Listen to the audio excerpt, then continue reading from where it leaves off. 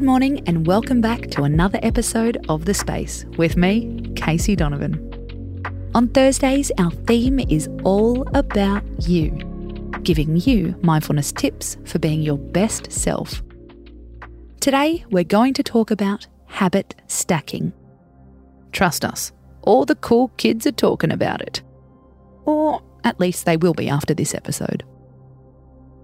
Habit stacking is where you attach a new habit to an old one. Something you do every day without question. You wouldn't leave the house without brushing your teeth. You never start work without a cup of coffee. These are all opportunities to stack a new habit. One area to build on is gratitude. You all know by now that gratitude is powerful. It can ease anxiety. It can improve self-esteem. It can increase our tolerance for pain. And it can improve our relationships. For most of us, expressing gratitude doesn't come naturally.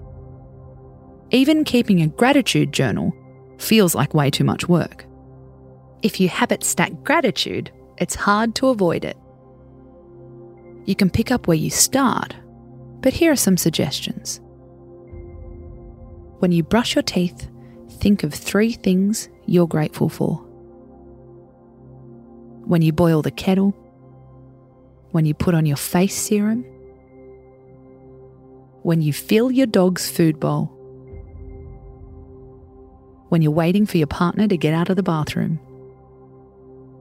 Use these everyday habits as a trigger to practice gratitude. What are 3 things I'm grateful for today? You can even stack habits on habits. When I brush my teeth and list what I'm grateful for, I'll do some squats. Okay, maybe we won't get too ahead of ourselves. Start with a small stack and then add more to your stack when you feel confident. I'm Casey Donovan, and this is The Space. Tune in tonight for another mood-soothing episode. How to end your day with purpose. Space out.